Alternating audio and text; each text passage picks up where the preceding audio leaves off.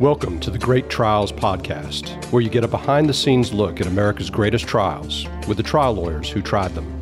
Not one, not two, not three, not four, but 5 different providers screwed up. You don't have to say failed to act as reasonable and prudent providers on the same. You say screwed up, and here's how they screwed up. Please rise. Court is now in session.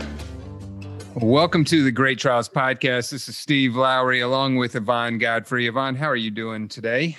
I'm good. I'm excited to talk about our case today. I feel like this is a case that there's so much to talk about and I feel like this case, parts of it are going to sound familiar to almost everybody who listens to our show, but it was all in kind of one case. And I think a lot of people would be scared of this case. So, and we'll talk to our 2 great guests that we have who tried this case. And as we were talking before, that this was actually kind of like 4 separate medical malpractice cases wrapped into one. And we're going to talk about the causation string here, that a long story on causation of Miss Carolyn Boerste getting her leg amputated. But let me go ahead and welcome our guests. We have James M. Bolus and Nick Mudd with us today. How are you guys doing? Great. Thanks for having us. Thank you. Well, as we were saying, and we'll get into the case more, but this was a extremely complex case, and just a great job at trial, and I can't wait to talk about it. But let me introduce everybody to you so everybody can know who our guests are. Bo, I'll start with you.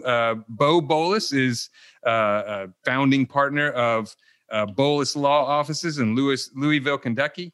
And Bo has been, he's a grad of the University of Kentucky undergrad and University of Kentucky Law School.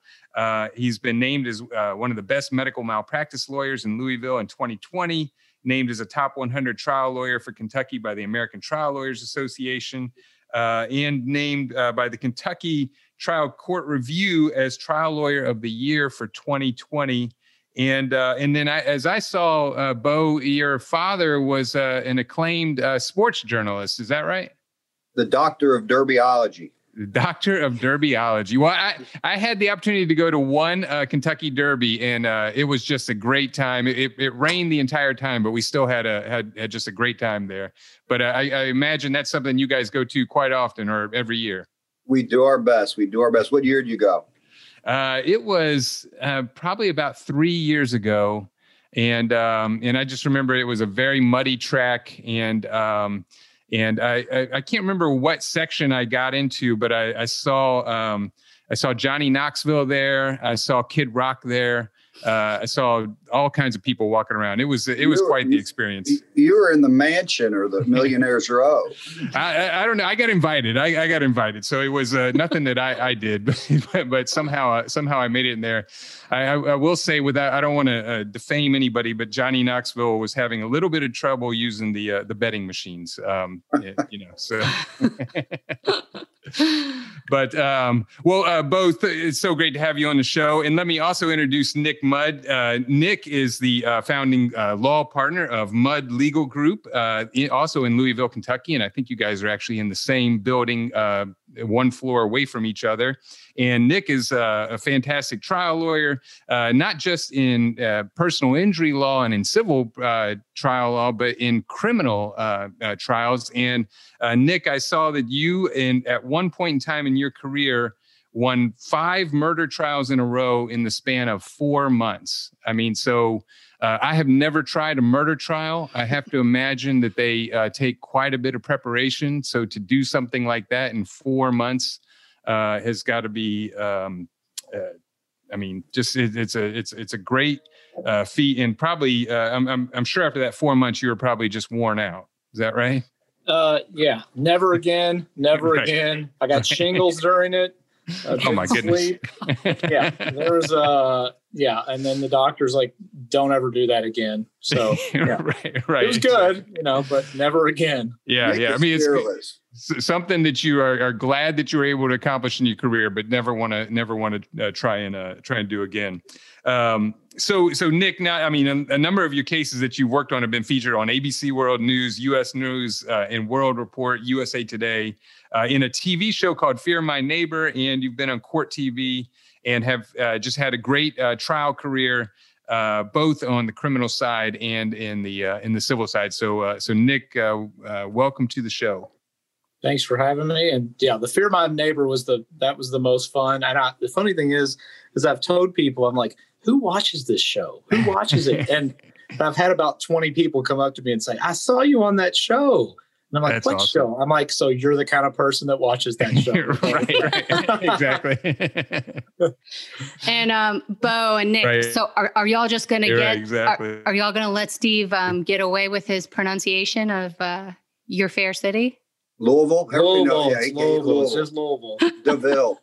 Yeah, 2 syllables. Louisville. Oh, because I said Louisville. Sorry. You say No Louisville. Louis here. Well, I grew up playing baseball, so I always called it a Louisville Slugger. Louisville. Oh, I'll get it right one of these times. Yvonne's making fun of me because she grew up not far from where you guys are. She was down in Franklin, Tennessee. Okay. Oh, yeah. I just know that's very important to people from Louisville. So you got to get it right. So. I should have gotten it right. My cousin went to the University of Kentucky, and I'm originally from Ohio, so I'm not too far away. But anyway.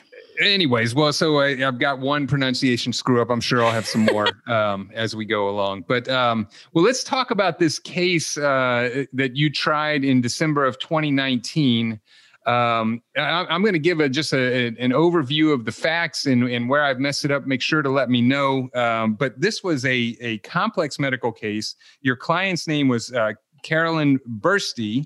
And the name of this case was Boerste versus the University Medical Center, Inc., DBA as University of Louisville. Did I say that right?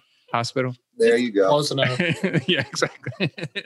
And I think the other defendants were Dr. Marvin Morris and Franciscan Health Center, as well as a Dr. Mark A. Munley. And then there was another doctor involved named Dr. Kimberly Brunley, but we'll talk about that in a second because it sounded like there was another pending action in federal court against her that same fact situation, but since that was covered under the Federal Tort Claims Act, that was in a different court.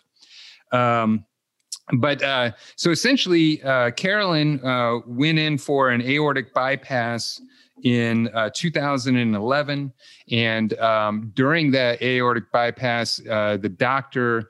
Morris, I think, severed a renal vein, if I saw, and it was described as just a bloody mess.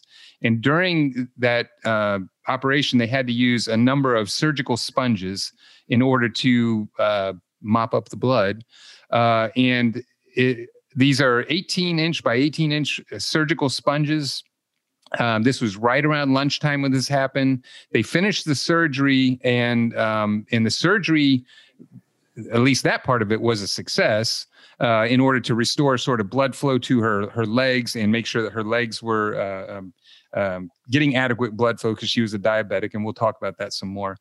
But the nurses forgot to do a count of the sponges and left a sponge inside of Carolyn, and it stays in there for 4 years, and so she's got this sponge in her for 4 years. Starts having vomiting and diarrhea, goes to the hospital where they see on the sponges, for anybody that knows, they have a magnetic marker that are on the sponges. And so they do an x-ray and the magnetic marker shows up. The doctor who ordered that x-ray was Dr. Munley. Dr. Munley was told Nunley. that there... What? Nunley, I'm sorry. Nunley. Oh, sorry, Nunley. I had that written down wrong. All right, Nunley. Dr. Nunley, he didn't tell her treating physician, Dr. Brumleve, that there was this marker of a sponge inside of Miss Boerste, and didn't tell Miss Boerste. And so another 20 months go by, and I guess Dr. Brumley should have known had she looked at the report, but she wasn't told directly by Dr. Nunley. But so another 20 months go by where they don't do anything. She's still having symptoms, treating it with things like Tums and stuff like that, and has more bad accidents of both vomiting and diarrhea. And so she goes to the hospital again 20 months later. I think we're into 2017 at this point. And they do another X-ray, and they again notice the magnetic marker of the sponge that is in her. At this point in time, the sponge has disintegrated and has made its way into her intestines and has caused an intestinal blockage. And so basically at that point in time, they have to do an emergency surgery, laparotomy, in order to remove the sponge. And then because of that surgery, she goes to a rehab facility, and that's where Franciscan Health Center, I think, comes into it. And they are understaffed, not able to do proper lifting techniques. She ends up developing a blister or a pressure ulcer on the back of her left foot. And that essentially gets to the point, the pressure ulcer on her foot gets to the point where they have to amputate her left leg. It looked like it was a below the knee leg amputation of her left leg. And so that was essentially the claim. And so there was a case brought against University of Medical Center for missing the sponge, and against Dr. Morris for missing the sponge, against Dr. Nunley and Dr. Brunleave for missing it 4 years later, or not telling her about it 4 years later, and then against Franciscan Healthcare for the pressure sore that caused her to get her leg amputated. So a very long causation story. I mean, story for the whole case, but to get to the retained sponge causing the leg amputation is just sort of a long, almost 6-year long story. And so the verdict that Bo and Nick got on behalf of Miss Boerste was $9.5 million in compensatory damages, a little bit over $8 million for this was for pain and suffering, and then $1 million punitive damages award against University Medical Center for a total verdict of $10,500,000. And from what I understand, that this was in Jefferson County, which I saw in one of the articles, I think before your case had a string of 33 medical malpractice defense verdicts in a row before your case.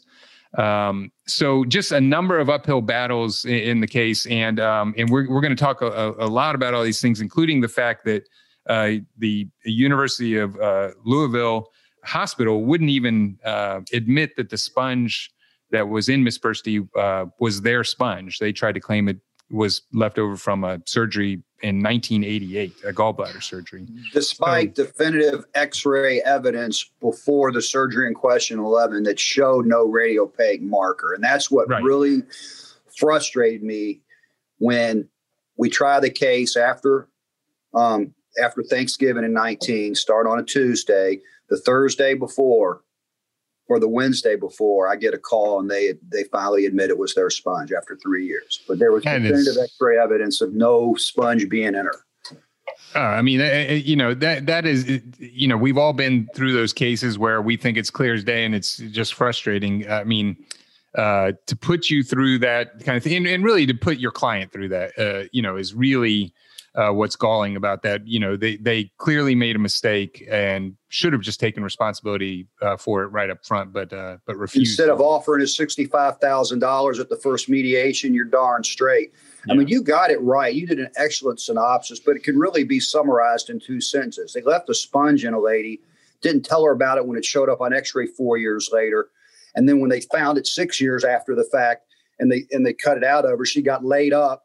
And due to the fact she had peripheral vascular disease and diabetes, she was at risk for foot ulcers, and she got her leg lopped off. Right.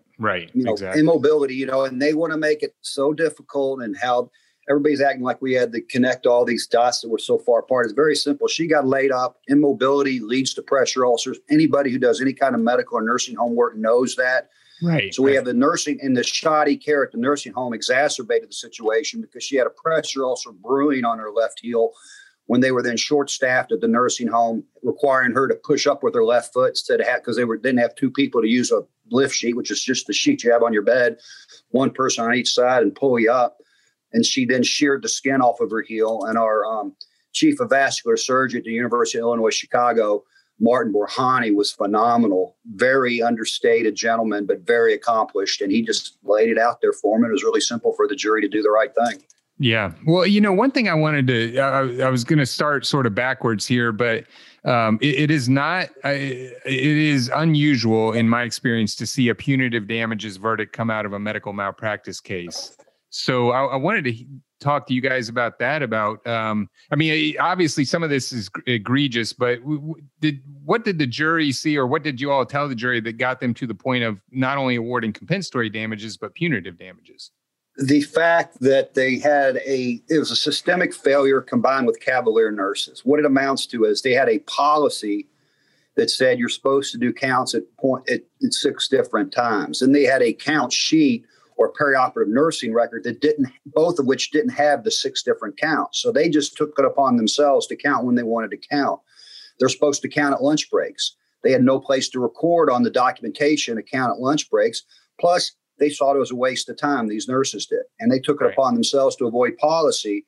And Judge Perry correctly determined that the actions of the nurses combined with the system's failure in having appropriate documentation for them to use was reckless conduct.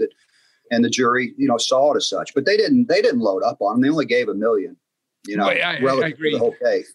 Although I thought I saw, and that was one thing I was going to ask you about your verdict form is I see.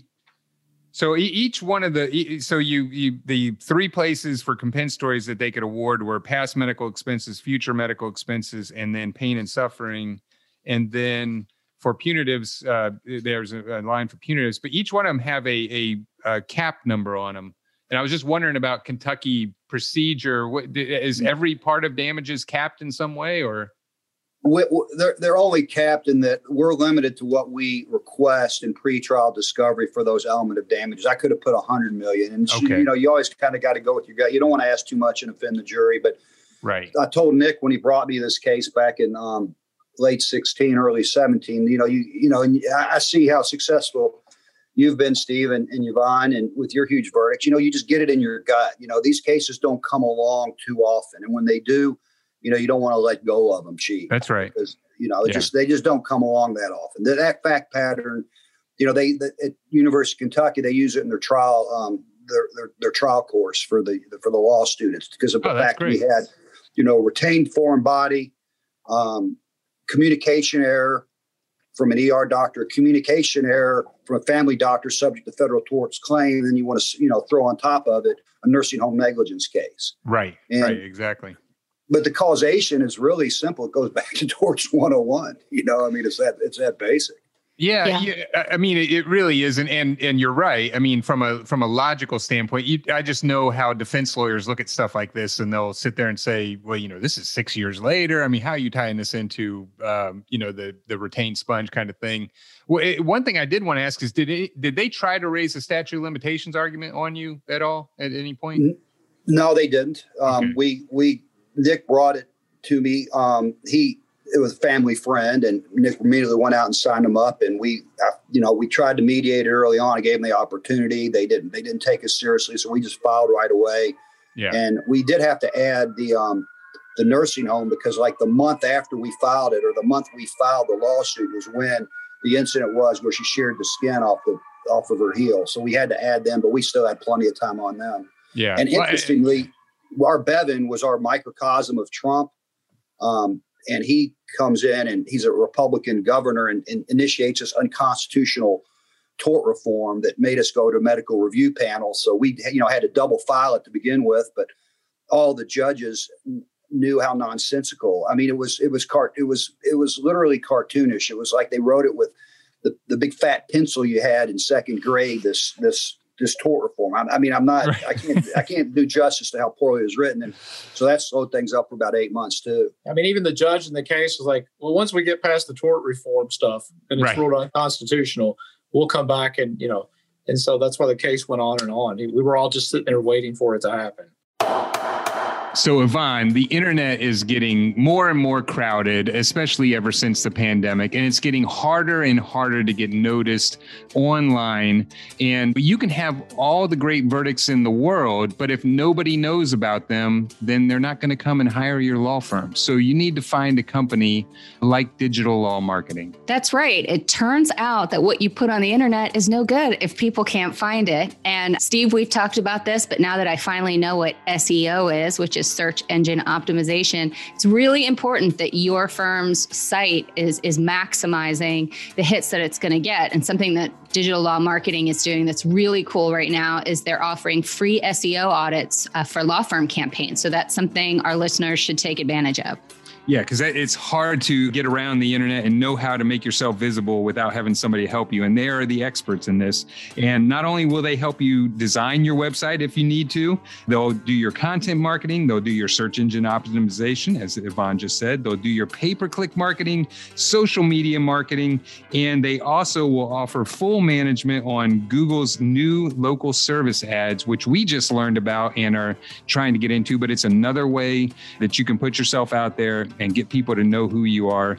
And Digital Law Marketing is great at it. Exactly. And, one of the things I think is cool is that you work with them and they really make you feel like they know your firm and they know you, and that they help you with your web presence so that it feels individual. It doesn't feel cookie cutter. It feels like they know the people at your firm and they get what you're trying to accomplish. Yeah, it's not like they already have a website done and just give you one that's already been done, but they will spend time with you, get to know your personality, put your personality into the website, and you should go visit them at digitallawmarketing.com. That's digitallawmarketing.com. Tell them we sent you.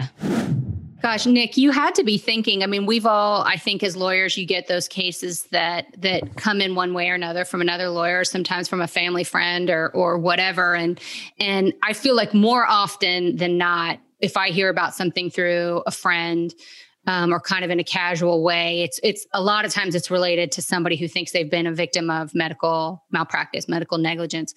But what is crazy about this case is that this poor woman, we talk on a lot of episodes of this show, we talk about medical malpractice and the trust that you have to put in medical providers and how these cases can be about trust. But this poor woman, I just feel like was betrayed every step of the way by everyone. The idea that the sponge gets left in her and then somebody finally finds it and doesn't tell her about it. Mm-hmm. Yeah. And then what happens? Then she goes somewhere where they don't even have enough people to give her the bare minimum of care when she's trying to recover from this surgery that she should never have had to have.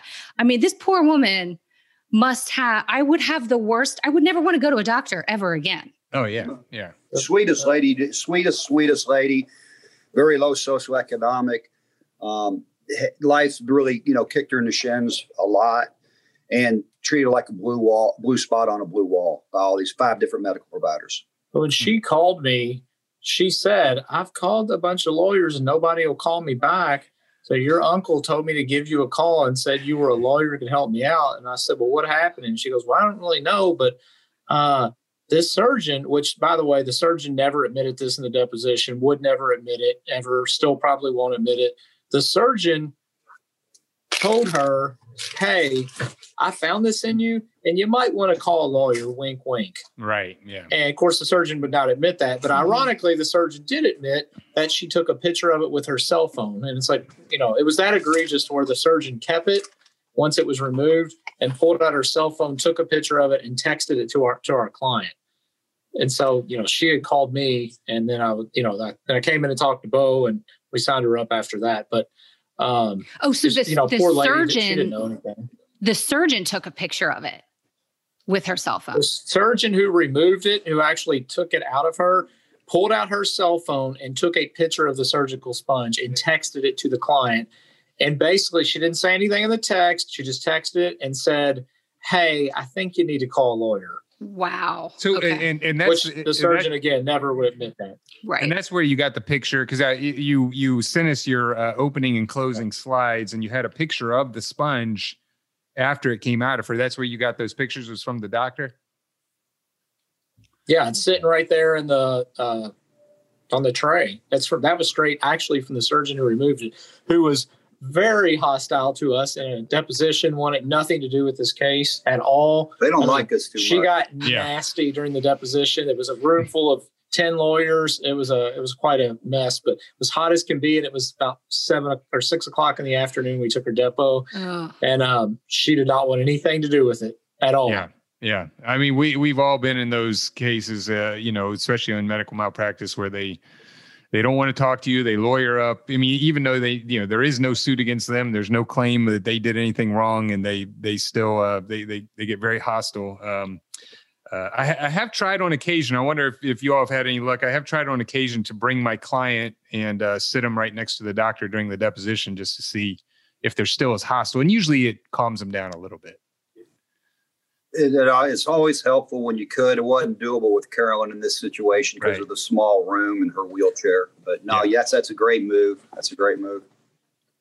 Well, let's talk about, you guys, like we said, I mean, you're essentially trying a number of cases, and you would think the sponge case would have been just slam dunk from the very beginning. But as we've already said, they, found a 1988 gallbladder surgery that she had, and then tried to say that the sponge had been sitting in there that whole time, which just seems ridiculous.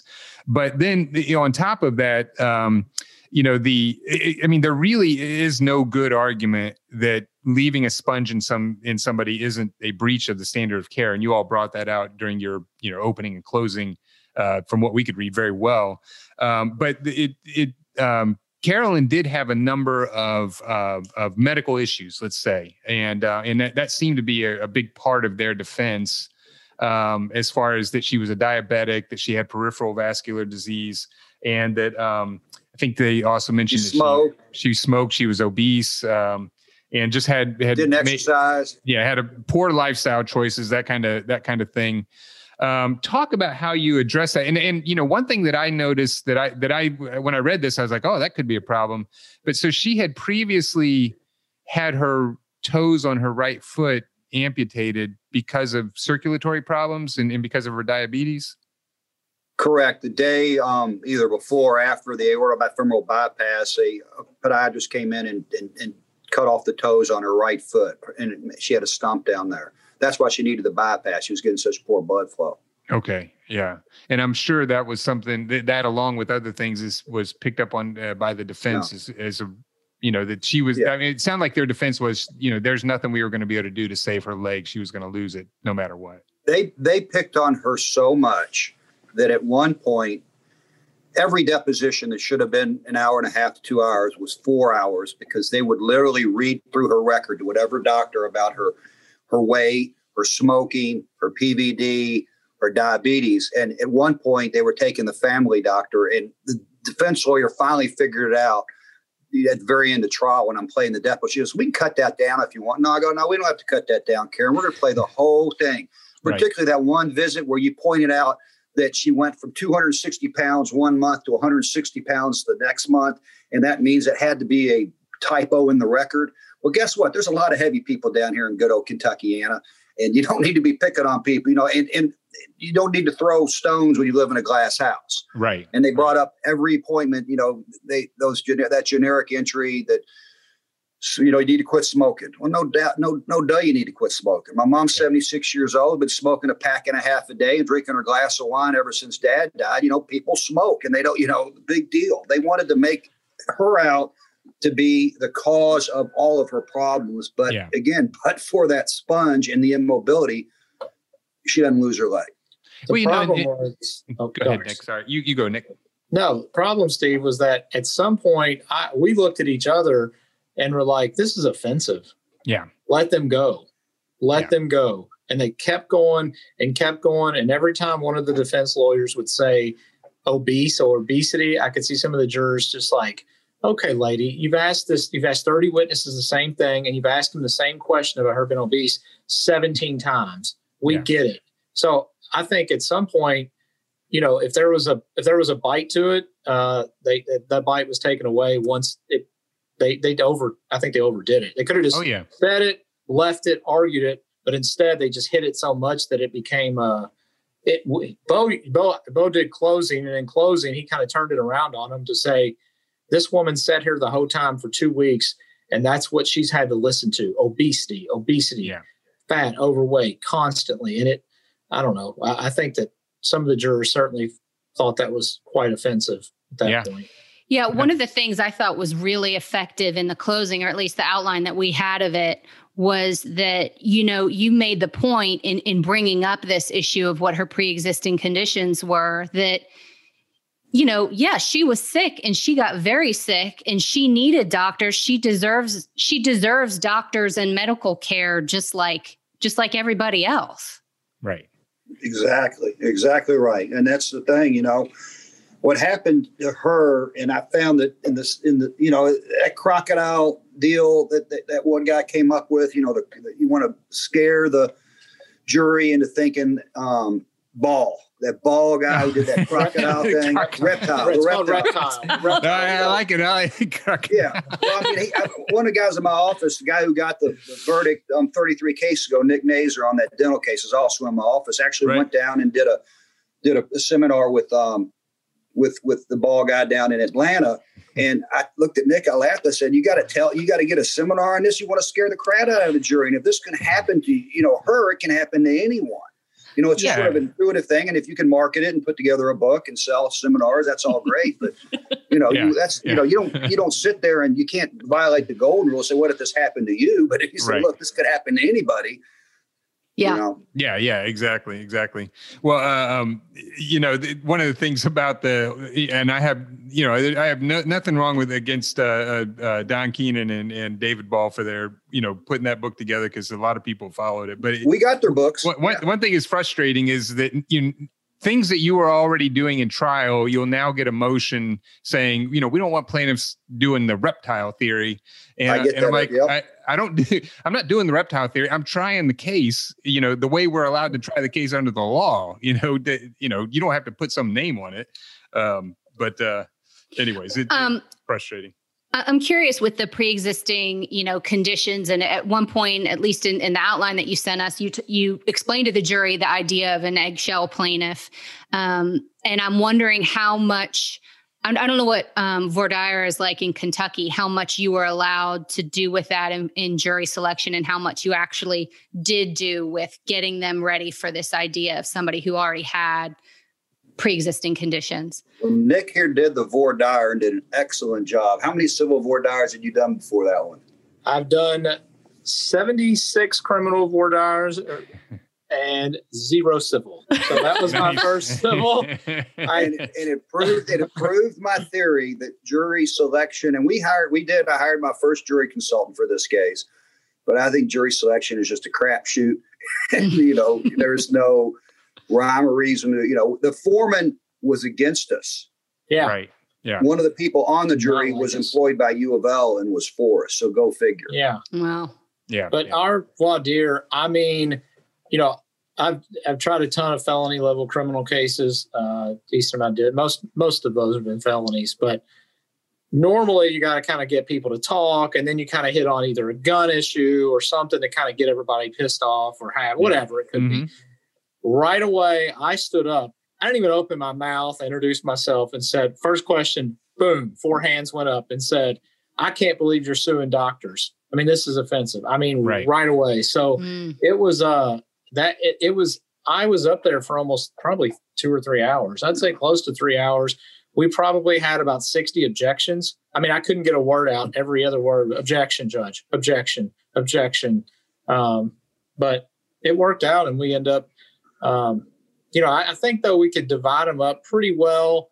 Most of the jurors who were going to be sympathetic and those who weren't, but those last few cuts were tedious. And actually, as Bo said, we narrowed it. Our foreman was one we had it narrowed down to, and we made a terrible call on her, because once the verdict came back, they were leaving. All the jurors wanted to come talk to us. I stopped her and said, ma'am, thank you. I know you don't have to talk to me, and she said, I wouldn't give you all a dime. And she stormed out the door. So, wow. We made a bad call on that one. And that was one of the ones we had on our sheet as a final strike or not strike. Yeah. Right. But so in what I saw, I mean, I do want to hear about Jefferson County and just what kind of makeup it is. But I saw that or at least I thought I saw somewhere that against the University of Louisville, the verdict was unanimous. But then against, I think some of the other doctors, it was a 9-3 verdict. So it sounds like she at least voted for you on the University of Louisville, right? I need to check on that. I thought that was 9-3 too. Okay, maybe I read that wrong. That could be my mistake. You got to get the. So Nick White, since you were picking the jury, just talk a little bit about Jefferson County and what kind of makeup it is, and obviously it sounds like they, lean towards doctors are trying to help people. So. Right. So, I come from a criminal side of things. Okay. So Jefferson County, Louisville's here, big city, it's 27th largest city. So compared to the rest of the state, it's extremely liberal versus the rest of the state's extremely conservative. So from a criminal side, you always want to try a case in Louisville versus the rest of the state if you can, generally, unless it's, say, a self-defense. But on the civil side, you would think a lot of people say, oh, they must be really pro-plaintiff there. They are, except when you get into medical providers. Yeah. This city employs thousands of people in the medical field. It's probably either first or second largest industry, I would say, in this region. You've got a lot of research going on at U of L. The first hand transplant was here with Coots and Kleinert. That's a big deal. You've just got a lot of the city employs just tons of staff and people that work for the hospital, they work for the university, and they work for the surrounding hospitals. So when we went through jury selection, normally you say, hey, do you have anybody in your just immediate family? And people raise their hand. I've got a third cousin at X, Y, and Z. Well, this jury, it was like either they were a nurse, doctor, or a educator in the medical field, or their husband, wife, or daughter or son were involved. And so I would consider it I don't want to say a hostile jury, but it's certainly, we were 10 steps back from out of the gate in terms of as you call them, preconceived biases. Yeah. Yeah. Well, so I think you've talked about it a little bit as far as how the case was defended and some of the stuff that they did, that was insulting. But what do you think turned it with you with this jury? It sounds like when you opened, you may not have felt great about them. I think just talking to them like people. Yeah. I think we were likable, relatable. I noticed I come from the criminal side. So for me, we try a lot more cases usually. My normal thing is there's been some years where I've tried upwards of 10 cases, 11 cases in a year. Now I may try 1 or 2 a year. With Corona, obviously, it's kind of changed things. But normally I average 3 to 4 a year. And those are usually 2 to 5 day trials. But you kind of learn as a criminal lawyer, you just talk to people. Yeah. I notice a lot of the civil guys and Bo's a fine lawyer. You guys have huge verdicts behind your names. But a lot of the civil people I notice are much more stiff. Yeah. And for me, I learned just get up there and talk to the jury like I always think it's my mom and dad sitting there and I'm just talking to them and having a conversation.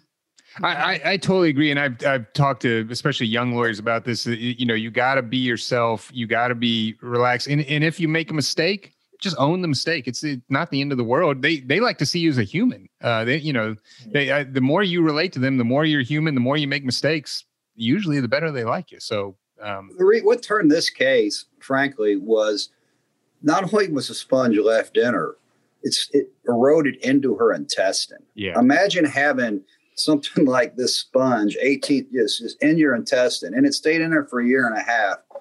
And then she got her leg lopped off from cruddy nursing home care. It was just what turned the case was it's just so unbelievable. You saw the opening. The first thing I said to him, I know you didn't believe me 2 weeks ago, but it happened. Not 1, not 2, not 3, not 4, but 5 different providers screwed up. You don't have to say failed to act as reasonable and prudent providers on the same. You say screwed up, and here's how they screwed up. We had Verna Gibbs. She does very few does very little medical malpractice work. She is the guru of retained foreign bodies to the extent that the Joint Commission you saw on the slides uses her own website, No Thing Left Behind, as a teaching tool for all doctors. So if the Joint Commission, for those listening, certifies all the hospitals and basically allows them to get Medicare, Medicaid money is kind of the crux of it. I mean, they got all kinds of rules, but you got to qualify with Joint Commission to be eligible for government funds, at least here in Kentucky. And I'm sure that's everywhere. And Verna is the go-to person for the Joint Commission. And she was, if you ever get a good foreign body case, you can get her on your side, you can't go wrong. But see, Bo focuses on experts, and coming from the criminal side, that doesn't mean anything to me. Okay. What matters to me is that the person relatable. And for me, that was his bread and butter, the experts. That's not what I know. It's not what I'm used to dealing with.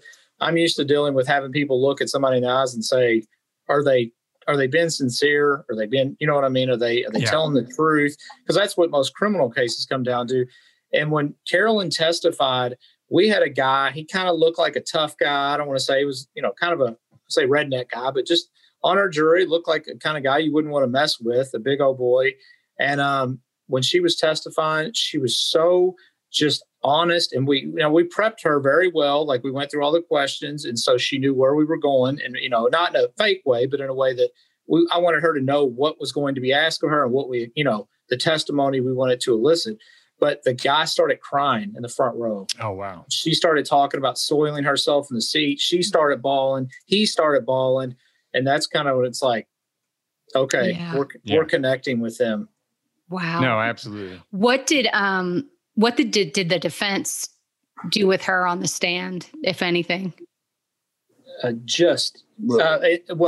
much. But again, it was the insulting her about her weight. Yeah. One of the lawyers said the word obese at least probably 9 times with her up there. And he looked at me and he just said, they're burying themselves. Yeah.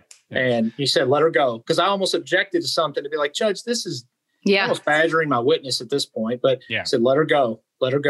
Yep. My goal is to not object at all during a trial. That's my goal. Yep. And I did a couple times. Sometimes I just can't help myself. But my goal is not to object.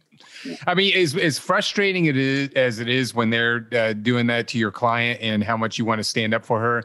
I mean, all the defense is doing you a favor at that point. Exactly. Well, and we talk a lot about on this show about how, it's a strategy that takes them to a certain point when they're filing their motions for summary judgment on causation and all this really specific stuff that to me is not proper for a motion for summary judgment anyway. But when they're arguing about how this was going to happen to your client anyway, or whatever it is, they take that approach and they can get away with it to a certain extent because it's for the judge and it's not for a jury. But then they don't sort of adjust that approach. And so they keep calling, a person that's sitting in the courtroom with them obese, to their face. And because it's kind of what they've been doing in their, briefs the whole time.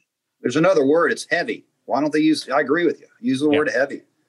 And they don't. Don't say it 500 times. I mean, right. The jury got it the second time. Yeah. They didn't need to hear it out of her own mouth.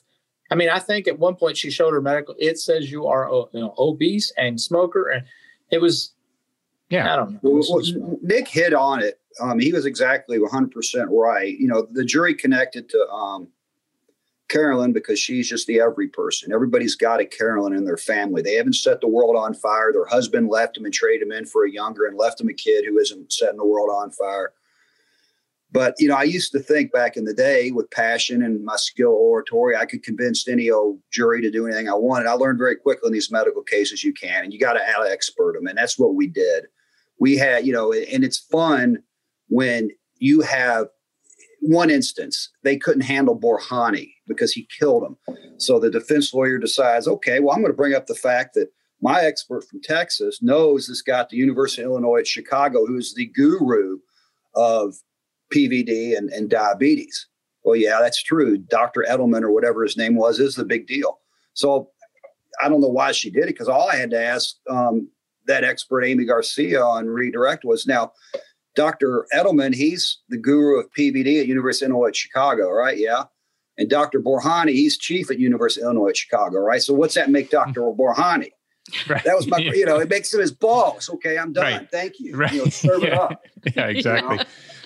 Yeah, I noticed when you were talking about Dr. Gibbs, and she certainly has, sounds like a great expert, especially for retained objects, that one of their experts was referring to an article written by Dr. Gibbs to support her opinions. Yeah, that's just like gold when that's handed to you. Dr. Mandelbaum, he don't like me. We had a lot of fun with Dr. Mandelbaum, but yes, exactly. He had a previous sponge case. He testified for a doctor saying it's all the nurse's fault based on something Gibbs wrote. Yeah. Well, the same law firm that was defending the ER doctor had used Dr. Mandelbaum when they were defending a surgeon in another case. So he became our expert. Right. All of their experts became our experts. I can see you've got these huge verdicts, Steve and Yvonne, and you know how it is when after your expert's done, it's a week later, you've heard from 6 of their experts and forget what your expert said. Mm-hmm. Right. So you've got to, every one of their experts, you got to take them down and beat them down. You can't do that in every case, but you can in cases like this because you're right and they're wrong. Yeah, no, and the fact that they're relying on your experts' article. I had a case, necrotizing fasciitis case, where my doctor he had handled more necrotizing fasciitis cases than anybody else in the country, and their expert had studied under him. He was her professor. And so when I was cross-examining her, I just said, well, all right, so when Dr. Fry taught you how to do this, he told you to do this, and they didn't do it, did they? And she's like, no, they didn't do that. So I was like, so they didn't do it the way you were trained to do it. But yeah, so those things like that just, and it falls in your lap, you got to love it, Oh yeah. You just got to love it. Yvonne, you know that the practice of law since the pandemic has started has completely changed. Completely changed. A lot more pajamas involved for me. Yes. A lot more working from the computer. Yes. And only getting dressed from the waist up. But you know who has helped that change and that transition immensely in our practice and can help everybody else in theirs is Legal Technology Services. That's right. I mean, being good at doing things virtually, at doing things through Zoom, through video conference, online, it's more important now than ever. I'll say Zoom or WebEx or whatever you use now. Legal Technology Services has completely changed how they do things in order to get you organized, looking good. Our depositions, our hearings, our mediations have all changed. And a big part of that is because we do them all virtually, and we're doing them with the help of Legal Technology Services. So they get our exhibits in order, and you call up the exhibits by number. They'll highlight them, they'll enlarge them, they'll do whatever they want. And it actually flows really well. I do have to say, I think my depositions are more organized now than they were before the pandemic, because I used to just walk in with like a giant box of documents and then I'd pull out the documents and go through them. And now I'm much more organized because of Legal Technology Services. Yeah. And I mean, LTS, I'm going to call them LTS because we're on a first name basis. My favorite thing about them is that we work with them a lot. Their staff is really highly trained and you can always count on them to represent you well, whether they're doing your trial technology when we have in-person trials one day, or if they're handling your depositions, or they're doing settlement videos, other kinds of videos documenting stuff for you. You can always count on them to conduct themselves well. Clients like them, judges like them, courts like them, lawyers like them. Yeah, the one thing that I have to say is when we're in trial, while I think we do pretty good in front of juries and hopefully they like us, they always like our trial techs, whether it's Bob, Taylor, Quentin, David, Liz, just any one of the people over there. They're all fantastic. And of course, Melanie, who runs the ship over there. But they do more than just exhibits. They do day in the life videos. They do settlement documentaries. They do demonstratives, and everything they do is just excellent. And you can look them up at ltsatlanta.com. And I can say that if you call them and tell them that you heard about them on the Great Trials podcast, then you get 10% off of your first service. So look them up at ltsatlanta.com. And I do want to say, even though they're based in Georgia, they do work nationwide. And I know they've done trials all over the country. But look them up at ltsatlanta.com. I'm wondering if you guys can talk, we've talked a lot about all the different, folks that let Carolyn down along the way. And then when you got to trying this case, as Steve mentioned, you had one part of the case that was going to be tried separately because it was a Federal Tort Claims Act case. And then you had the the rehab facility that had basically paid up and settled out of the case. So you had those empty chairs when you were trying the case. And I know that happens in a lot of folks' cases now. And I'm hoping for our listeners, you all can talk about how you handled that with the jury for purposes of their apportionment without letting, letting them go wild and give it to all the empty chair folks. You own it in opening statement. You own it with every witness. You make sure all of your experts criticize them all, and you make sure that none of their experts, because they never want to criticize each other during discovery when you're taking expert depo. So then at trial, if they try to start, well, you didn't criticize them back at that deposition, they're not sitting here defending themselves. But I just own it. And I've had a lot of success. The majority of my medical malpractice verdicts have involved empty chairs. And I've just, there's nothing, you can't hide from it. You definitely can't try to say, oh, they're not really that responsible. That, the nursing home screwed up. Dr. Brumleve screwed up, because they did. And you leave it at that. So I did want to talk to you about Dr. Nunley, and I'm sorry for mispronouncing his name at the beginning, but he was the doctor who ordered the CT scan 4 years afterwards, and then sees, or at least the radiologist saw the sponge, or the magnetic marker for the sponge, and then testified that she had, I think it was a woman, had told him that, and then he didn't tell either Miss Boerste or Dr. Brumleve. And then I understand that his defense was basically pointing the finger at Dr. Brumleve, that she should have picked it up. She should have told him. And from what I can tell, he's the only one who the jury didn't find any liability for. And in your closing, at least you mentioned, it sounded like you got his own experts to admit that him not telling them was a breach of the standard of care. So I was wondering what your thoughts were with Dr. Nunley. I think, and I did his cross. I thought it went well. I think both thought it went well, but I think they thought he was absolved when he sent the records on to Brumleve, and she signed off on them 2 weeks later. To the jury, his liability, according to them, was kind of those 2 weeks. And I think they kind of thought, well, look, at 2 weeks, he did what any other doctor does. He passes the buck. Let's say you come in for, I'm just going to make something up. You come in for some sort of scan. Maybe there's cancer. You don't know. You send it off, to the oncologist. It's up to them at that point. It's out of that doctor's hands. So I think the jury, because she had actually, Brumleve, the family health center doctor, 2 weeks later had actually signed off on the sheet, like on the actual sheet that said there was a radiopaque sponge, that she saw it. And he was kind of, what do you call him, bumbling up there, Bo? I was going to say kind of like a beagle, just kind of like, he wasn't, you couldn't help but feel sorry for the guy. Okay. He was just sort of like, he'd been in ER medicine for 20 some odd years, and the shelf life on that usually, he's an outlier, but usually those guys I found who are outliers in ED, they're like these really fit kind of workout guys. He was this, heavy, frumpy, kind of just not well put nice together, guy, but a nice guy, very nice guy, scared to death. Yeah. And the jury just, they had a good demonstrative aid. They said of all the days it was entered, his was less than 2%. They had a big long timeline, and a little 2% of all the days. And the jury, they decided that they wanted to let him walk. I just think just because they felt sorry for him. Yeah, he was. Yeah. I probably went. I'm used to cross-examining criminal co-defendants, and Bo told me to back off at one point. He's like, tone it down. This guy's, you're just making us look bad if you're punching this guy in the nose over and over. So, right. You want to ask him, how dumb are you? Or, how do you how you didn't read it? It was right at a shift change. So that's what happened. He gets a call from the radiologist. He's leaving, not listening, and it just slips through the cracks. And then Brumleve blows it when it's faxed over to her.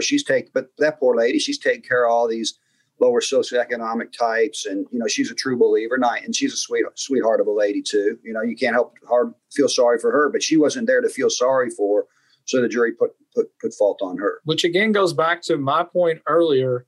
To me, I think the human element matters so much. If Dr. Morris would have been more likable, I think the jury may not have either punished Duhamel, or the verdict would have been less. If he would have got up there and said, "We're sorry, we made a mistake," and it's just couldn't happen. Did you all catch the issue with? I'm sorry, Nick, with okay. Dr. Morris and the fact he didn't have separate counsel? Has that gotten on your all's radar? Because that was a real interesting ethical quandary that the defense lawyer had brought up mid-trial. Oh, the defense lawyer brought that up. Okay, because we've seen. Okay. Go ahead. Sorry. Well, what happened was, the defense lawyer wouldn't let me ask him at their deposition, wouldn't let me ask Dr. Morris, if you're not at fault, it's a nurse's fault. Objection, expert opinion, you can't answer it. Well, that's what every sponge case, every retained body case, they always point at the nurses. I said to the doc up in Massachusetts in this little conference, I said, Doc, I'm trying to help you out. I said, you're here and they're operating. You got this bloody surgery. You got your hands in there. And then, the nurses aren't keeping track. Isn't it their fault? Wouldn't let them answer. So then I get them up on the stand. I go, doctor, was it your fault? Well, I don't want to place blame. Well, so if you're not placing blame, are you accepting fault? No, I'm not accepting fault. Then you're placing blame, buddy. So whose fault is it? And the nurses. Well, at that point, the judge calls up there and says, did you hear what I heard, Miss Keith, the defense lawyer? Does he need separate counsel? So she went and got they call it a hotline ethics opinion. And that hotline ethics opinion didn't come back overnight. So the next morning we had to suspend his testimony. She got a regular ethics opinion through the normal channels during the day. By the end of the day, she said she'd gotten conflicting expert opinions as to whether or not he could sign a waiver of conflict at that point. And there's some case law out of Virginia, Illinois. Look at you can't waive that conflict, but they waived it. And then he got tagged and he never had one doctor defend him, which, my very first $1 million verdict the second one in 97 was a sponge case. And I didn't know at the time what I had. We let the hospital out relatively cheap. And I thought I could get the doctors because they're the doctors and they're in charge. Well, that jury came back and they put 12% fault on those two doctors.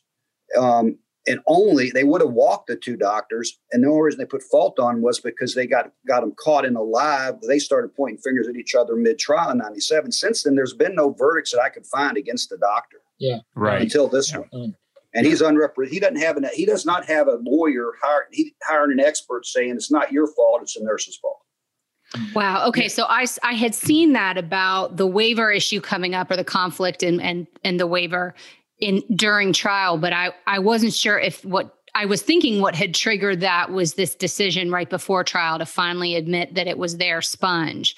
But it was really when he gets on the stand and you're kind of pressing him about these questions about fault, that's what kind of triggers the conflict. Correct. He said it was the nurse's fault, and his lawyer represented the nurses. And that explains why he never hired an expert, or his lawyers never hired an expert to point fingers at the nurses. You see, U of L, we have three major defendants here in town on these medical malpractice cases. University of Louisville, it's owned by Kentucky One now. We got a Baptist Health group and a Norton Health group, and they have the risk managers like to reduce their costs and hire the same lawyer to represent the docs and the nurses. Before, it used to be a separate group, and their insurance company would take care of it. But it is not.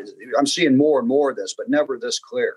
Wow. Of where it just, I couldn't believe it. And then the judge said, he wanted us to say, you want a mistrial? What do you want to do? I said, no, I just want to popcorn and a Coke like in the movie theater. And I want to sit and watch this transpire. Right. I ain't just tried this. I can handle it. That's her ethical problem, not mine. It played in our favor. I mean, we've seen that come up in cases, and we always say to ourselves, like, how do they not recognize this as a conflict? But it seems to happen all the time, and especially in medical malpractice cases where you get people representing multiple doctors, multiple entities, and not recognizing it. See, I don't even know if the surgeon who got hit for 10%, $950,000 of that $9.5 million, I don't even he knows. Yeah, because he's a sharp guy, and Nick is completely correct. He wasn't warm and fuzzy, and oftentimes they're not, but they get away with it because they just get away with it because of the predisposition of the juries down here anyway to fine for these docs. But I think he's clueless to the fact that what happened should not have happened to him. He should not have gotten tagged. They didn't handle it appropriately. They should have been 70% on the hospital. Right. Exactly. Well, I mean, I totally agree. And Nick, back to your point, I mean, if the jury likes your client and doesn't like the other side, I mean, you are so far up, on that case, because if it comes down to a question of, who to believe, they're going to, usually side with the side that they find likable. So it's such a big part. I will say, and I'll give a little shout out to one of our defense lawyers here in Georgia, John Peters, who we tried a case against. He handled a doctor that was not a likable guy better than anybody I've ever seen, because he just stood up in the opening and he said, "You're not going to like my doctor. He's not a personable guy. He's not, he doesn't have a lot of friends." He's like, but he did a job, and he just owned it. I mean, and I was like, man, he really did a great job on defending the doctor in that case, who was not like a charismatic person on the stand. Take the sting out, right? You got to bite first. Yeah, exactly. Well, Steve, I had some questions about damages, but I don't want to. No, go. You go. I saw one of the things that you all did that I really liked. Was you had I think you had a visual to go with it, but you also had a point sort of in your outline of your closing about putting basically a brick wall between all these apportionment issues and when it comes to damages. And I'm wondering if you can just talk a little bit about what you tell the jury about that, because that seemed very effective to me. It hadn't happened to me in a while because I started doing it that way. But for a number of, early on in my career, the jury's always come back with a question about apportionment and in relation to damages. And, well, how much, if it's this much fault of this doctor, how much damages do we award against them? So what I started doing, and it was effective this last trial, and it's been effective in other trials, is I literally, because the way it works in Kentucky, you talk about liability, and we're pure comparative fault, pure apportionment. Once that's done, you're supposed to stop thinking about that and award damages. So I'll literally put a brick wall up on the screen and I say, okay, we've done our fault analysis, and you're going to have checked yes against all these folks. We've done our apportionment. You're going to have split it up. Then I have a brick wall fly down into the screen, and then I have it push all that aside and damages come down. I go, now we're talking about damages. And I think that I'm going to use that in basically all my trials with apportionment from now on, whether they're medical or not, because the juries oftentimes get confused, at least in my experience, and they try to mix and match them. And I think it causes a reduction in damages oftentimes.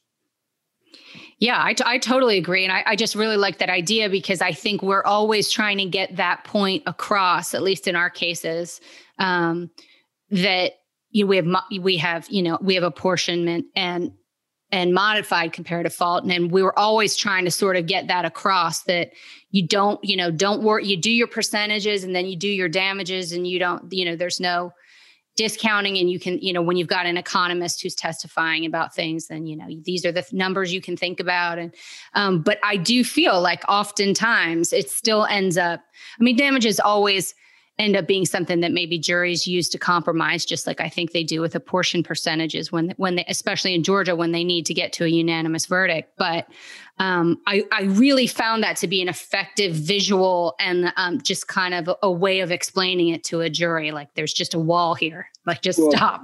Because you've been so kind, I'm going to send you, when we get done here, my PowerPoint. I know I sent you the slides, and you can just, you run a keynote, you can just copy and paste. All right. Nice. Great. Thank you. They have the pie chart and everything. Yes. Thank you.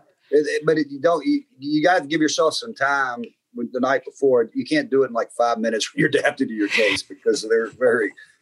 But anyway, it's easy. It's easy. Nice. Well, thank you so much. Adding on to the damages. So I didn't exactly explain at the beginning. $8,075,000 of your verdict was pain and suffering.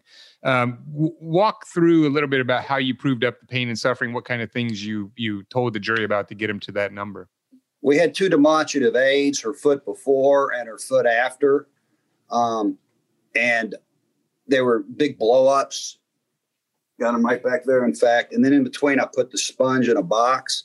And I said, before, no treatment. After this, everything she'd been through. And she'd been through hell and back.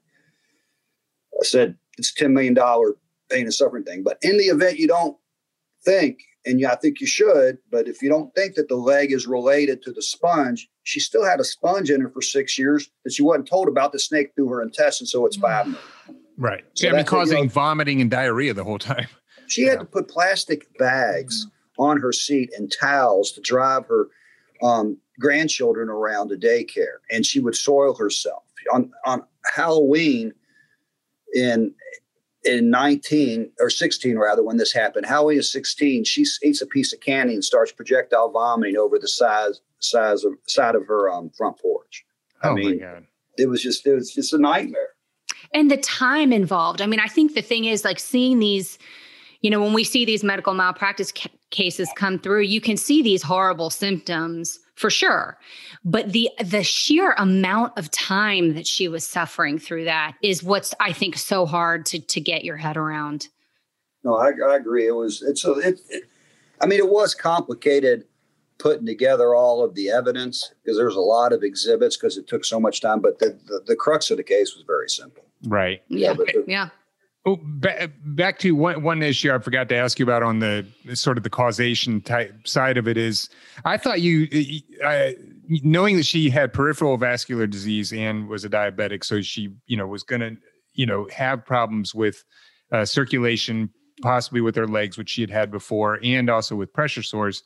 I thought the way you all handled the fact that she had pressure sores on her feet in 2015 really good, because I mean that could have been a problematic area that the defense might have picked up on, saying, well, look, I mean, this proves that she was going to have problems all along and may have lost her leg.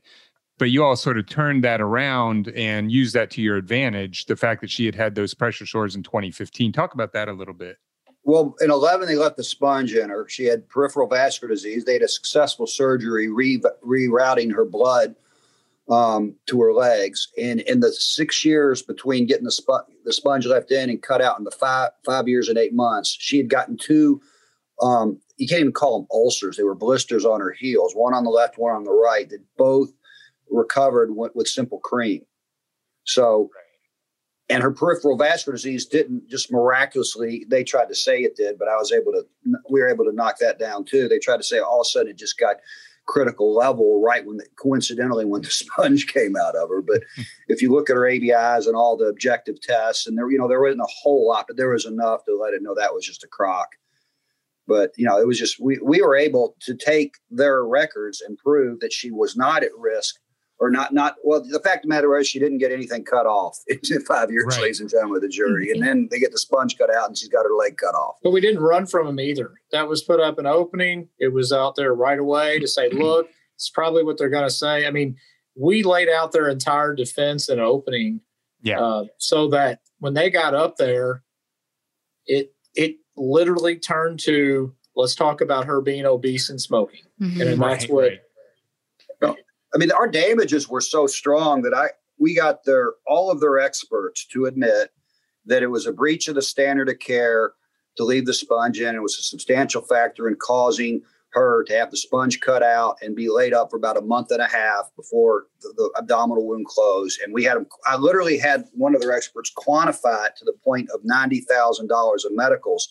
Right. And we then moved for directed verdict, which I'd never do. I don't even preserve my record with the silly motion because it's not even, I'm getting tired by that part of the trial. My voice is getting hoarse and I'm not going to get it. And I don't deserve it. I moved for directed verdict, did a bench brief.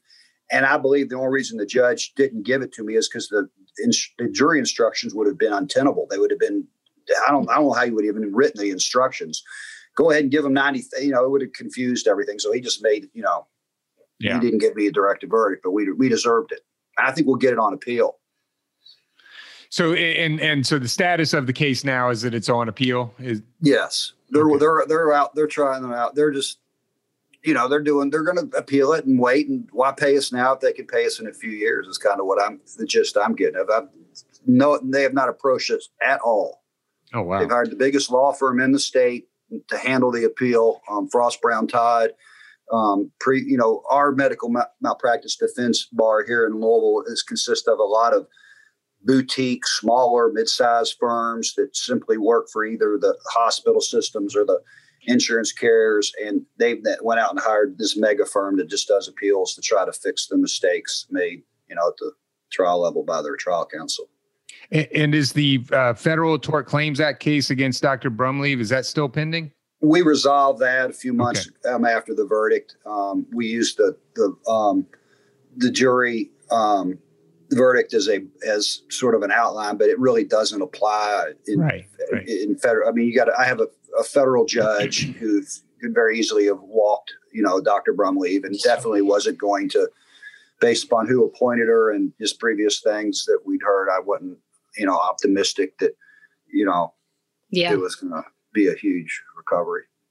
But it was fair. It was fair. And the magistrate judge did a phenomenal job. They're great judges up there. It's just they're very conservative. Right. Yeah, exactly. Well, I thought the orders that we got on sort of the post judgment motions, at least from the trial court, were really strong. I mean, can't ask for better orders than that. I don't know if y'all drafted them and they just got signed, but they're good. He was annoyed to try the case, I think. I mean, it turned it turned when the ethical conflict was revealed. And then, he commented to me, I think we had 20 some odd doctors testify in this case. Right. And he says, I've never had one like this, Bo. And I'm like, well, it kind of is what it is, but each one got better and better and better. And he was like, this is kind of as obvious as, we had been saying from the beginning. They're really, they can write this complicated causation, like we threaded the needle with a little angel dancing on top of it and she didn't fall off. It wasn't that. Right. She got laid up and got her leg locked off, all because he left a sponge in her. And that's what we kept saying, to the point that I got one of my experts even said it because she was getting annoyed. So therefore I could argue the lop off. I can't just say lop off, but I mean, literally that's what they're doing. They're just lopping the leg off so she doesn't get gangrene and die. Right. So, so you said that as you were putting up your case, it just kept getting better and better. Was that an intentional order of proof that you had put together? You knew they were going to roll out like that? Or is that just you sort of the way it happened during trial? It happened that way because they, for whatever reason, just didn't want to evaluate this case. They didn't even want to pay us $1 million before trial. They thought, go ahead. The judge changed his tune, though, because in motions and voir dire, I mean, I love Judge Perry. I've tried a ton of cases in front of him, but he was very hostile to me. He yelled at me and is like, stop trying to pull stuff. And he basically, because he's like, I think he thought we were being potentially greedy. Like these lawyers, they're asking for too much. And then as the case developed, I think he heard opening and then he heard their doctor testify. And he was like, why are we here? Why are you, basically to the defense, why are you not settling this case? And I mean, he asked several times, probably half a dozen. Have you all discussed settling this case? Have you all discussed this? I mean, why is this not to us? At that point, we were out. I mean, he was looking at them saying, have you all discussed settling this case? And they were just like, no, not really. So you hit the nail on the head.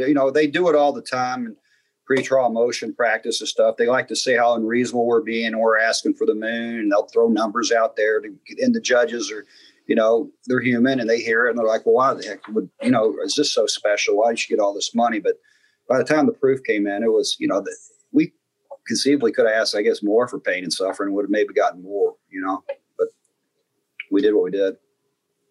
Yeah. So back to that for a second, when you these amounts, where do you put that in your pretrial order that you set I guess the maximum that you can get for your client? Yeah, they send us interrogatories, and then you got to tell them then, and then if you don't tell them then, you got to tell them in your item. The pretrial orders typically have a itemization of deadline, and you just itemization of damages deadline rather, and you just put in there how much you want to ask for. And I always make it really high, and then if it doesn't pan out, I graduate it down. By the time you submit it to the jury, right? Yeah, and then so in close, you're basically giving them those numbers. Correct. Yeah. But it's coming from the judge, not me. It's the judge says this is the most you can get for this. Okay. Right. Okay. Well, I mean, it's a terrific result. I mean, I know you're kind of doing that thing we all do about whether you could have gotten more, but I mean, it's a really terrific result in a venue that you were coming into where everybody was just losing med mals for years. Yeah. Well, I mean, that's true, but they like to cherry pick what they try. Yeah. And, the defense bar does. And I had one in 18 I would have broken the streak on, but it went so well we settled right before closing, which I'd never done before. But it was, I just do the dynamics, and a couple of sepsis cases are real tough, I found. And I've tried a handful of them. batting about 500 on them, and I've lost one on a random jury pool at the end. That's my sour grapes. I know I would have won if I wouldn't have lost the foreman, but they go back split. And so I didn't want to risk, but we would have broke that streak in 18. But for the fact we settled that one. But yeah, they're tough to get in Jefferson County for the reasons Nick said earlier. Just it's a lot of employees in the medical community. Yeah. Well, I mean, it's just a great job. We wish you the best of luck on your appeal. I want to remind everybody that we've been talking about Boerste versus University Medical Center, DVA, University of Louisville Hospital, which resulted in a $9.5 million verdict in compensatories and then a $1 million verdict in punitives for a total of $10.5 million. Bo and Nick, is there anything that we haven't talked about the Boerste case that you want to make sure that our listeners know about? No. Thank you again for having us on. It's on your show. It's an honor.